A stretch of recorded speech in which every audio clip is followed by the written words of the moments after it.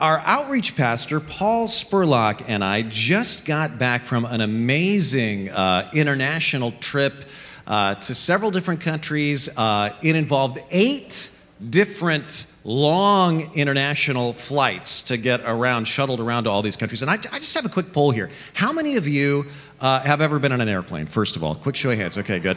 Now, how many of you find it very difficult to fall asleep on an airplane? Right? Okay, good. I'm among peers here. How many of you love to sleep on planes? You can hardly stay awake on planes. That's the other group.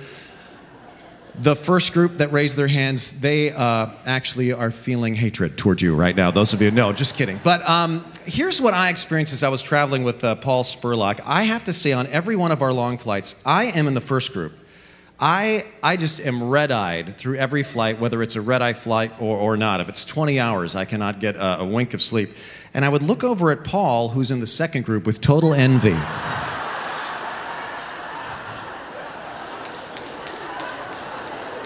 This is what he was doing every minute of every flight. He could not stay awake. Much like he does during my sermons every week. I see this in the pews. But what I love about this picture is look at the lady sitting next to him. Look at the look. Which group do you think she falls into, right? It's either that or she's looking at him like, I really have to go to the bathroom. How do I get past this guy? But what were we doing on this trip? Well, along with one of our missionaries we support, Steve Reed. In fact, Steve is right there with his wife, Laura. Wave, Steve. Let's welcome Steve and Laura here. Great to have them. But we were visiting ministries in Brazil and Nicaragua and in Guatemala. We were at times preaching. We were meeting with pastors. To give you just an overview, in Brazil, we went to Sampa Community Church. Now, this is a church that uses our sermons, the same sermons you see Mark and I preaching every week on video. They're subtitled in Portuguese, and they have live worship, live announcements, much like our venue service, and it's a wonderful, growing, healthy church. And they do more than just our sermons. They even do our small groups with us, long distance, every week. So this is like a real sister church of Twin Lakes down there in Brazil.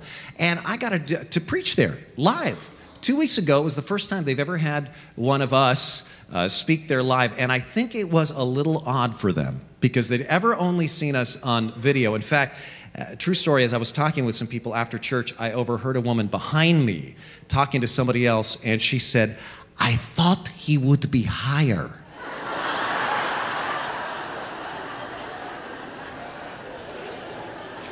I don't know if she meant in intelligence or classiness or whatever, but I bring you greetings from your brothers and sisters in Sao Paulo, Brazil. They greet you warmly in the name of Jesus Christ. But we went there. This is their leadership team, a wonderful group of people. But we went from Brazil to the poverty of Nicaragua. Paul got to preach at a church there, and I got to speak on the radio there in Nicaragua, and then it was on to the urban slums of Guatemala City. So in just the past couple of weeks, in 3 different countries, we got a chance to speak with pastors and Christian ag workers and teachers and ask them, what's going on here?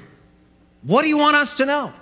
What are some of the biggest obstacles you are facing, and what are you seeing God do? So what do these people want you to know? What do they have to say about how captives can be set free? If this is your first weekend here at Twin Lakes Church, you chose a great weekend to come because we're doing something very special this weekend, our World Outreach Week, where we're talking about what God is doing all over the world and what we just experienced. Now, next week, we begin a new series in the book of Colossians in the Bible, talking about how we are set free by Jesus Christ. But this week, we're going to focus in on this question. What is God doing in the world?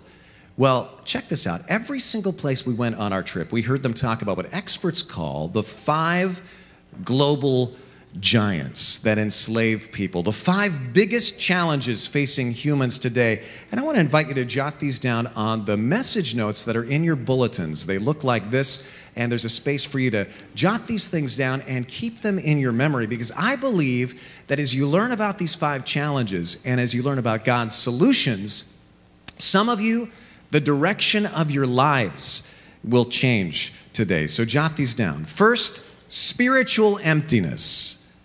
Spiritual emptiness. And this is the big one. This is the one that leads to all the others. Because when people feel spiritually empty, they try to fill that emptiness with destructive things, drugs, porn, alcohol abuse, all kinds of addictions. Really, you could call this spiritually dead. That's how empty people are. And then second, corrupt leadership. Corrupt leadership. Let me ask you a question. Can corrupt church leaders actually push people away from God? Can they? Jesus said they could. You know, Jesus Christ talked about this far more than any other sin. Corrupt religious leaders. Let me ask you this. Can corrupt political leaders keep people starving even when there's enough food? Absolutely. And the Old Testament prophets talked about this so much. In every country we went, we heard about this problem. Third global giant, poverty. Get this, more than 1 billion people live in absolute poverty right now. That means living on less than $1 a day, something you and I can hardly imagine. Fourth, disease. Yeah, you want to know something amazing? Almost all the killer diseases in the world are preventable. Almost all of them. Like malaria kills 2 million kids a year in Africa. Almost every one of those deaths is totally preventable. And the fifth global giant, lack of education or ignorance all around the world, because people can't read, they can't read the Bible, they can't read instructions on health or how to grow crops better, and so the poverty cycle continues. Now, you may not have come up with this exact list, but you've experienced all of these things as you look at the news or as you read the newspaper and browse the internet, and probably, like me, you've looked at these and almost despaired. And you've thought, what can I do? The problems are too big. Well, good news today. God has a plan, and it involves you. You can put it into the acronym PEACE. That spells peace on page 2. Just flip your notes over to page 2. This is our missions strategy here at Twin Lakes Church. And Paul Spurlock asked me to remind you today of what this stands for. He asked me to do that during one of his rare awake moments on one of those flights. But I first heard about this strategy at Saddleback Church in Orange County, and I loved it so much that we adopted it as a church. So if you ever feel down and depressed and think, what difference am I really making in the world? Your spirits are about to be lifted up, because I'm going to tell some stories about things we experienced that fit into this acronym. And every single story I am about to tell you today is something you have already had a part in. I want you to understand that, because this is something we don't talk a lot about here at Twin Lakes Church, and we probably should. We tithe at least 10% off of every dime that comes into this church to missions. Did you know that? To missions and outreach. In fact, this last year, it was much more than 10%. It was more like 23 or 25%. Almost $1 million last year went out of this church from the money that came in to missions and outreach. So if you have given one dime to Twin Lakes Church, at least one penny of that dime went to missions and outreach, including every single program I am talking about today. So this is like a report to you about what your contribution has made in the part of the world that I saw. What do we give money away for? To do these 5 things. So jot these down. The first letter, P, stands for plant and grow healthy churches. Plant and grow healthy churches. Now, I'm going to spend most of my time on this point because this is the answer to the first global giant, which is spiritual emptiness. Look at Matthew 28, verse 19, and I'd like us to all read this together out loud, the words of Jesus Christ. Let me hear you. Therefore, go and make disciples of all nations. Disciples, not just converts. And the only way to make disciples is to establish church communities that will disciple people. I saw a living example of this in Guatemala last week. Meet Otto de la Cruz. This is Otto. His name means Otto of the Cross in Spanish, and there is not a more appropriate name for a human being because this guy is a saint. He's a modern-day Apostle Paul. Now, I first met Otto 20 years ago, almost to the day. I stood with him and Steve Reed in his one-room house in a poor neighborhood in Guatemala City. He had just moved there from Belize with his family because he wanted to do church planting. And we stood there at a dirt floor, living in one room with his wife and 5 young daughters. And this is a guy with 2 master's degrees. In other words, this is a guy with options. And he has chosen to come and live there. And I said, Otto, what are you here to do? And he said, I am here to plant churches. This is my vision. And I remember asking him, well, Otto, how many people do you have so far in your core church planting group in your ministry? And he looked around at his family and he said, counting the 7 of us, 7. That's all he had. That was 20 years ago. About a week ago, I had a chance to visit Otto and his family again. Many of his girls are involved in ministry right now. They're all grown. So almost 20 years to the day. Would you like to know how it's going? So far, Otto has successfully planted 36 churches, which literally total thousands of people that he ministers to every single week. And almost every single church he has planted has been in a neighborhood that didn't have any church of any kind, and almost every single pastor is an ex-gang member or drug addict that Otto has trained, and they are amazing. And this is a ministry you've been helping with. These guys are something else. Let me introduce you to one of his pastors. This is Gerson. And Gerson pastors a church in what they call the red zone. Now, why do they call it the red zone? There is so much violent gang activity in this neighborhood that even UPS and FedEx refuse to deliver there. Gerson has been tied up and robbed several times by the gangs. One time they burst into the church during a funeral for an 8-year-old boy who had been killed by gang gunfire. And the gangs burst into the church during this 8-year-old gun shooting victim's funeral, and they robbed everybody in the church of the money that they were bringing as an offering for the family at the funeral. Then they led Gerson and his wife upstairs and tied them up and at gunpoint robbed them, and not for the first or last time threatened him, "You leave this neighborhood or we will kill you." I asked Gerson, "What did you say?" And he got choked up as he told me, I said to them, "I can't leave. Because Jesus Christ has called me here to share his love with you." I mean, these are the kind of guys that, I'm meeting with there in Latin America. And then they turn to me, "And what are the challenges in your ministry, Pastor Rene?" Our fog machine didn't work at one of our Christmas concerts. It was terrible, How is it possible for guys like this to live like that? Well, they really believe what Jesus said in Matthew 16:18, one of my favorite verses in the Bible. Let's read this out loud together and read it like you mean it. "On this rock I will build my church, and the gates of Hades will not overcome it."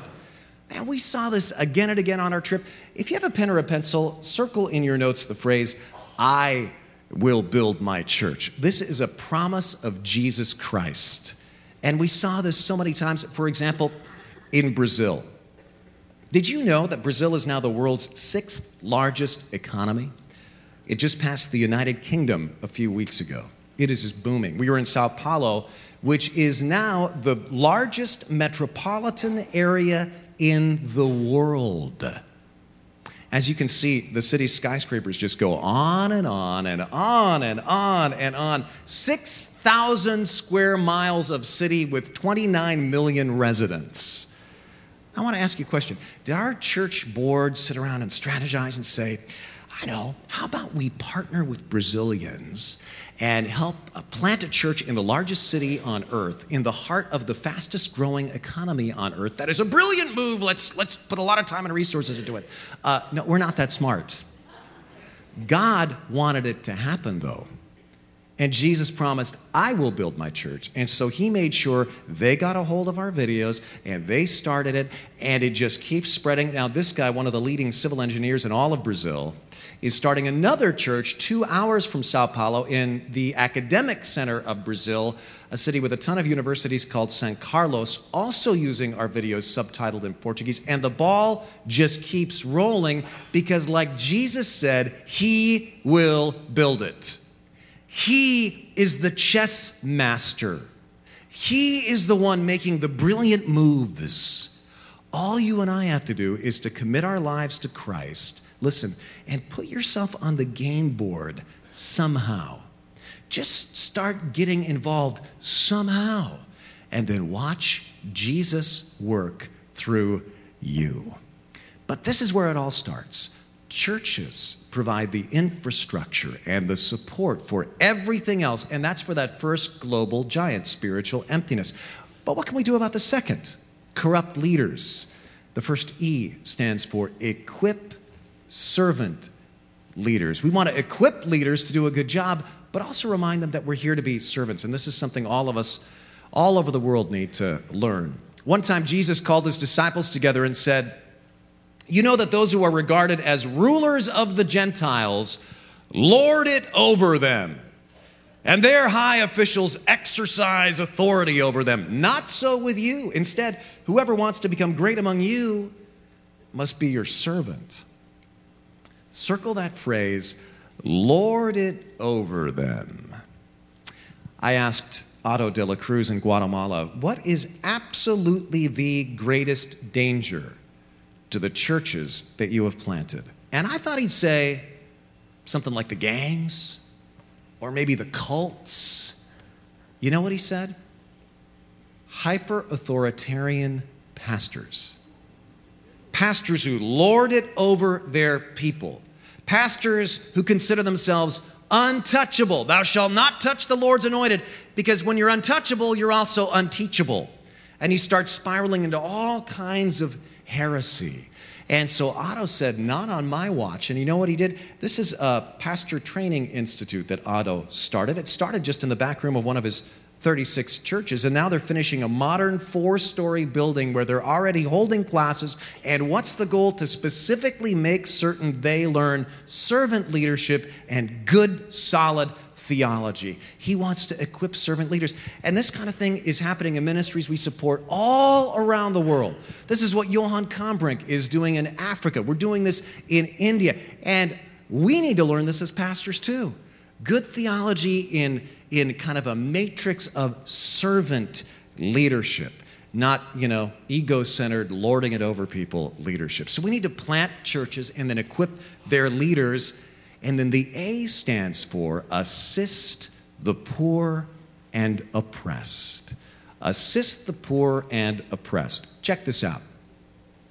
When Jesus started his ministry, he defined it like this. This is our key verse this weekend. It's at the front of your notes, but look at this. Jesus said, "The Spirit of the Lord is on me because he has anointed me to preach good news to who?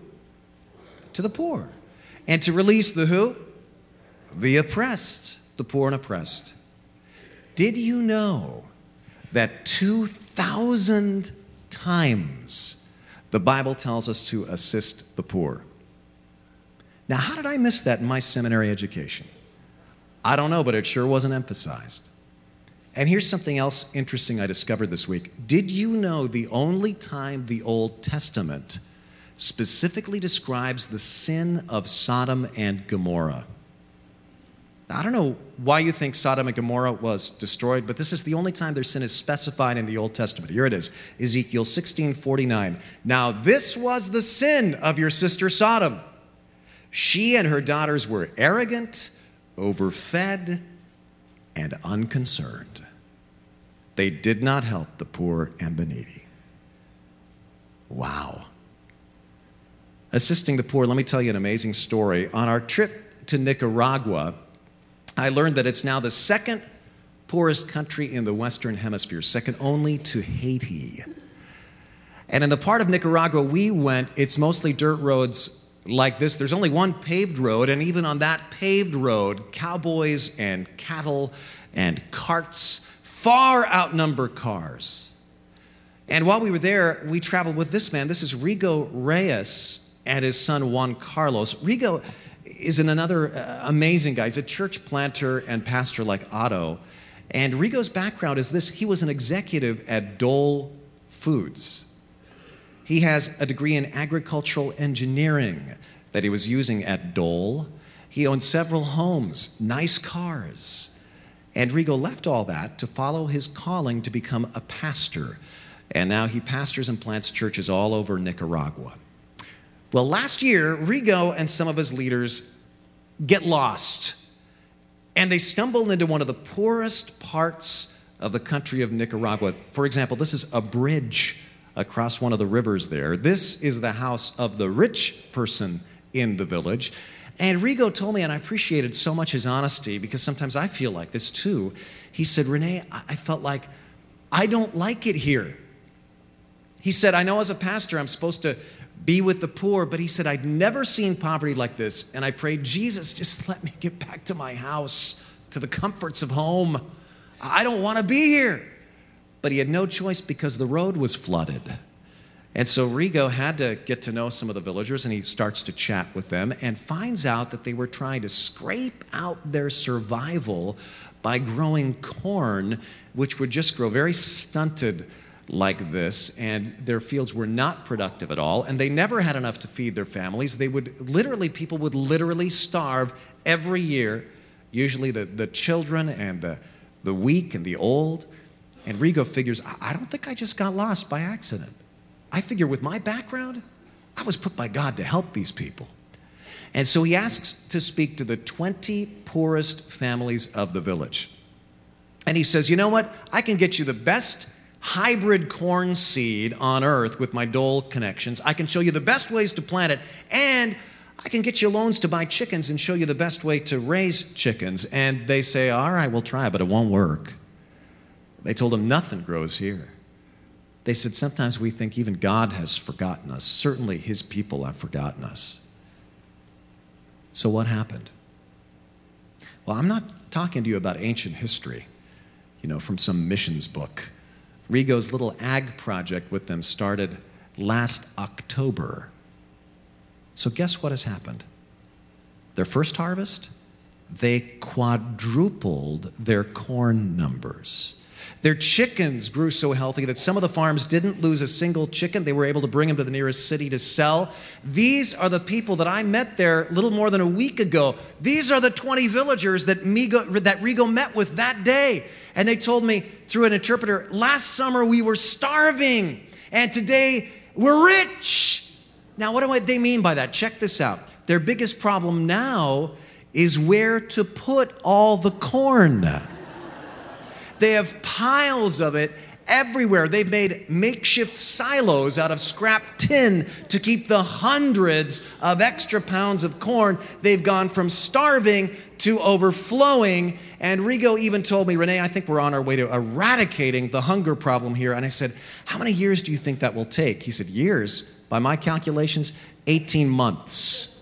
So this pastor who was a Dole Foods agricultural engineer and thought, I'll never be able to use that in my new field, happens to get lost in the poorest part of Nicaragua. You know what this is? This is Jesus the chess master, moving his pieces around again. And you're one of his pieces. So don't get discouraged. Do not get discouraged. Do not lose hope. Jesus has a plan.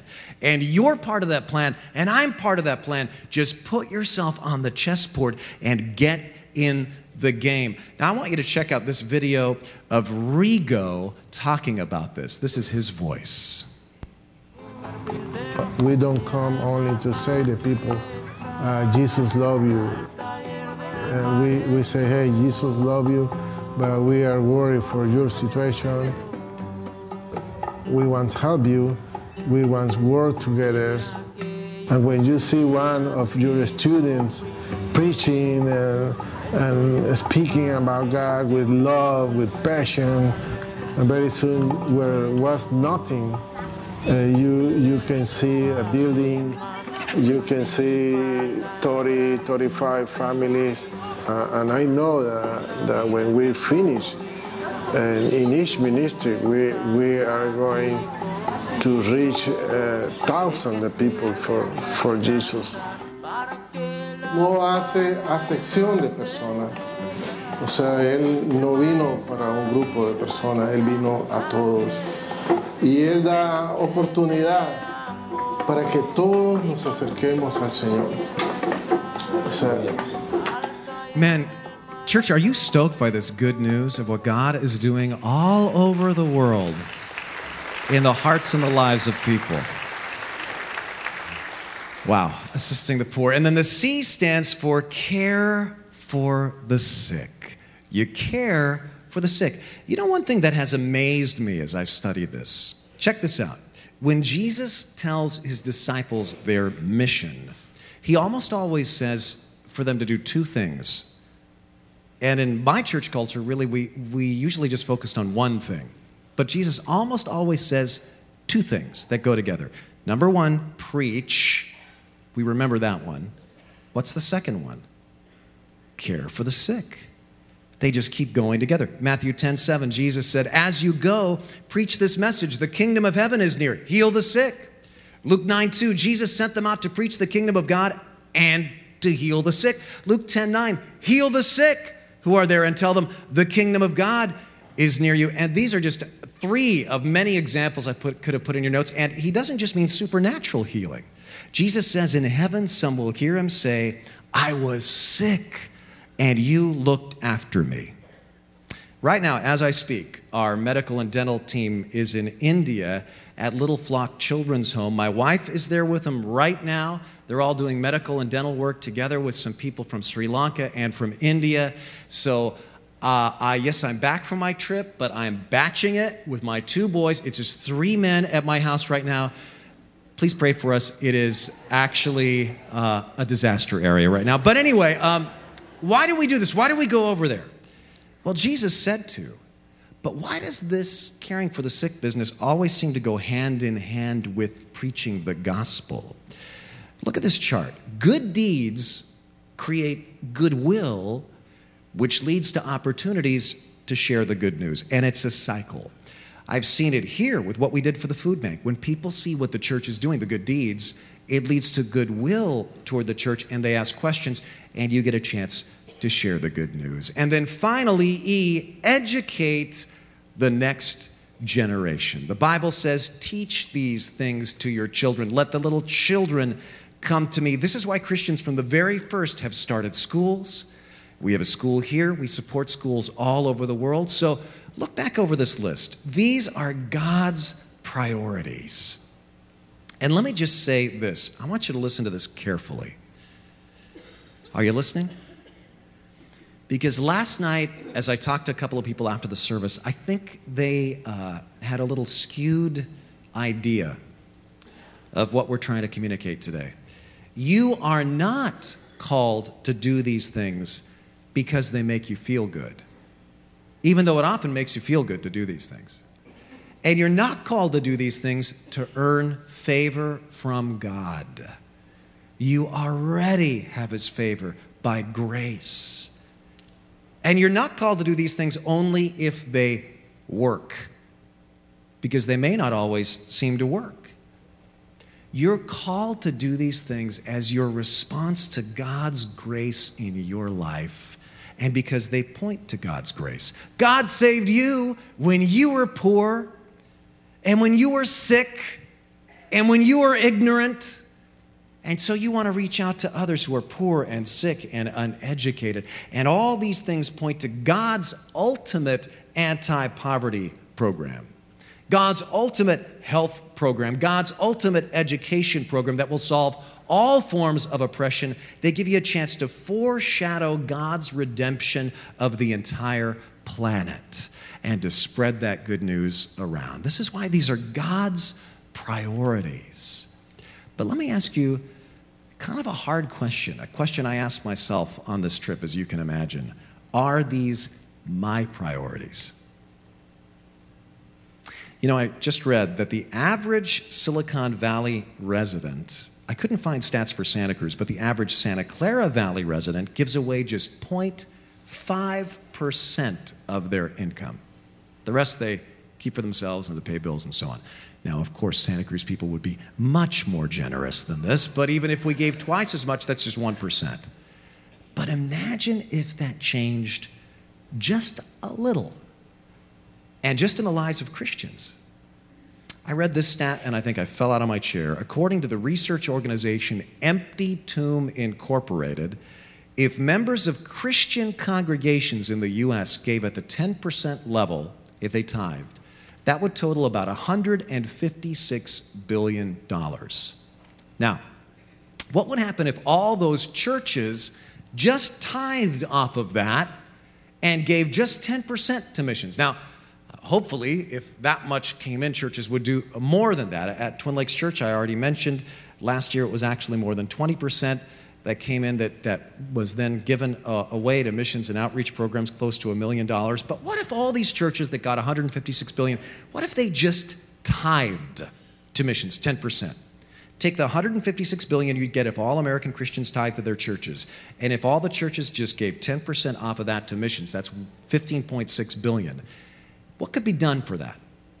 It would only take $5 billion of that to stop most childhood deaths from disease in the world. It would only take $7 billion of that to provide all the world's children with a basic education. And with the $3.6 billion left, we could launch the most massive evangelism campaign in Christian history, and that's in the first year. Think of what could happen year after year if the Christians of the world and the churches of the world took God's peace plan seriously. Now, some of you are going, well, wait a minute here. Do I really want to support this peace strategy? Does it really work? Well, let me close with this amazing story of an amazing person I met. Meet Henry.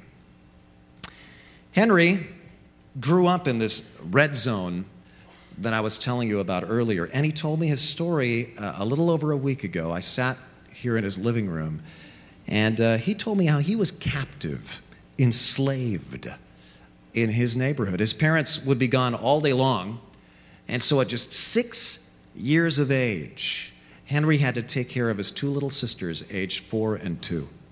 He'd go out every day to beg for food. He had to fight off feral dogs for scraps that he took home to his little sisters. He would fish in this very stream with a sand sifter that he found and stole from a construction site, and he boiled the pollywogs and little fish fry that he got out of this stream for food. And then when his mom lost her job, she started beating the kids. She would tie Henry up with electric wire and whip him with other electric wires, screaming all the time, "You are good for nothing! Why were you ever born?" And it affected him, of course. Henry tried to hang himself in a noose when he was 7, tried to slit his wrists at 10. But he always stopped because he loved his sisters and didn't want them to have to live alone with his monster parents. Soon he found the gangs, and he told me, "Renee, I found a love in the gangs in a way that I didn't have at home, but it came at a price." He became their enforcer. He broke bones, extorted money, stabbed people. And then one night, he told me he had a dream. And in his dream, there was a dark volcano on one side and a beautiful green hill on the other. And people were marching right up the side of the dark volcano and hurling themselves into it, screaming in pain. But others were marching with smiles toward the green mountain. And then he woke up. And he thinks, wow, that was a weird dream. Later that day, a guy at the mechanic shop where he's recently gotten work happens to say, you know, the Bible says that there are 2 roads in life, one that leads to life and one that leads to death. And Henry's instantly riveted. He says to him, "My dream's in the Bible?" He'd never heard anything about the Bible before this. And the man says, what are you talking about? And Henry says he sat down and opened his mouth to explain. And for the first time in his life, all the stuff that he had been through just came pouring out, and he just started weeping. He told us, Rene, I cried more than I ever cried when my mom used to hit me or when my dad used to hit me. But they were good tears this time. And then his Christian coworker, who's amazed by all of this, starts weeping too and puts his hand on Henry's shoulder and says, Henry, I think Jesus is calling you to him. I think that's why you had that dream.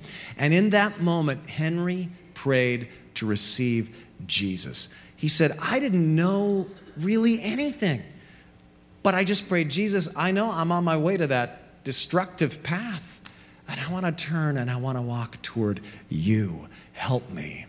And then his coworker, after he prayed, gives Henry a big hug.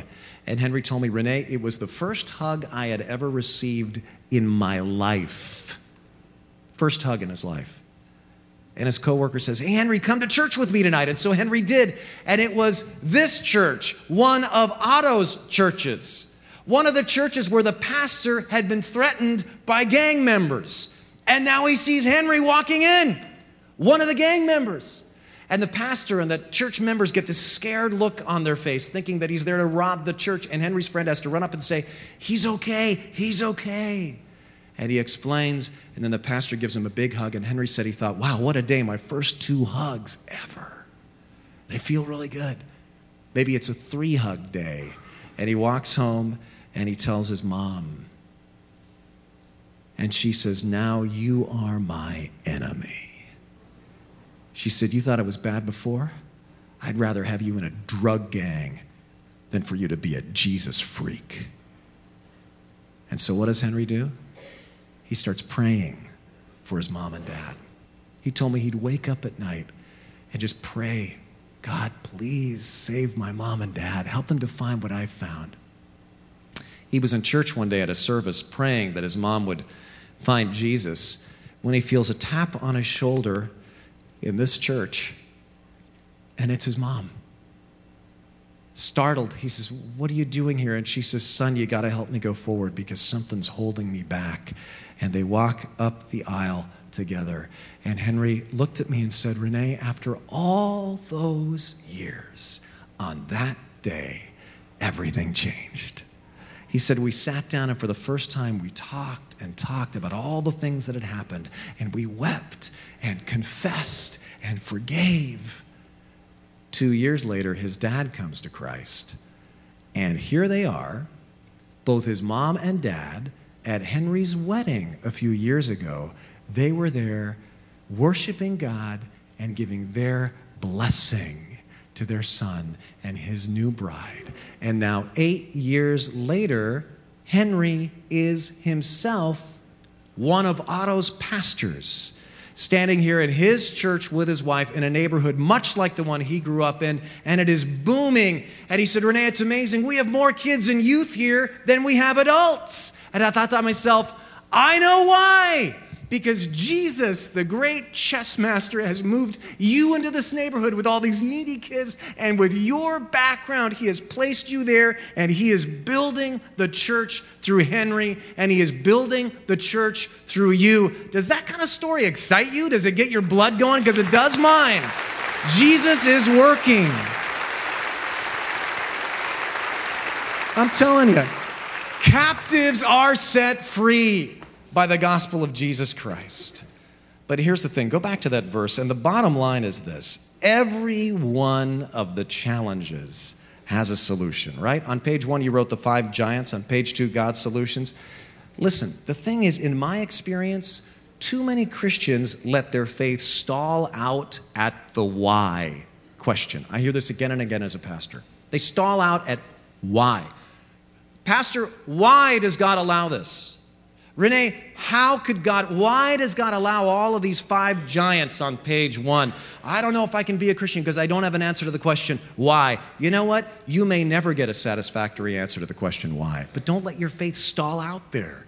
Move on to what? What is God's plan for this? That's clear in Scripture. What is my role? That's clear in Scripture too. I mean, listen, if you were in a building that suddenly caught on fire, I hope you wouldn't stall out at, God, why did you create fire? Why are you allowing fire in your world? No, you'd go, what can I do? And you'd grab a fire extinguisher. The peace plan, those are God's 5 fire extinguishers, right?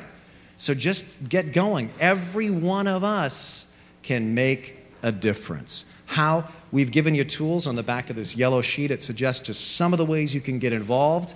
Out at the tables right after the service today, you can pick up these local outreach opportunities. Every single one of the tables has one of these things.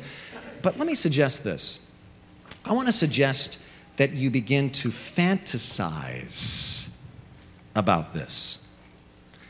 You won't often hear a pastor instructing you to fantasize. But in our culture, we are encouraged to fantasize about things like an illicit romance or an expensive car or a mansion. And those aren't going to be very constructive fantasies. But God gave you your imagination for a reason. And so use it to fantasize about how you'd love to help in these 5 ways. To dream about what mission trip you'd like to help with, about how you'd like to change the world with your unique skills and background, or about giving a higher percentage. The thing is this, don't miss this. God is doing great things in the world today. Church, you are already a part of it. That church that Gerson is the pastor of, where gangs threatened him at gunpoint, Twin Lakes Church helped to build that church. One of our small missions teams went over and helped him build it, stone by stone, brick by brick. You're already a part of all this. But I'll close by telling you that I believe God is going to use you in greater and greater ways in the future to help to change the world.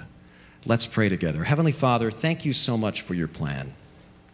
I pray that Christians here would just ask Jesus to guide them. How can they be a part of the Lord's peace plan? Or maybe there are Christians here or people here who are not sure if they are Christians. Maybe they identify with Henry's story. Maybe they've been on the road to destruction and they want to turn around and turn to Jesus right now. And like Henry, they don't understand it all. They just know that they want to turn around. I pray that there would be people here who would just pray what Henry prayed. Jesus, I turn to you. You're my only Savior. I receive you today and your forgiveness for my sins accomplished on the cross. Help me to grow. Thank you. Amen.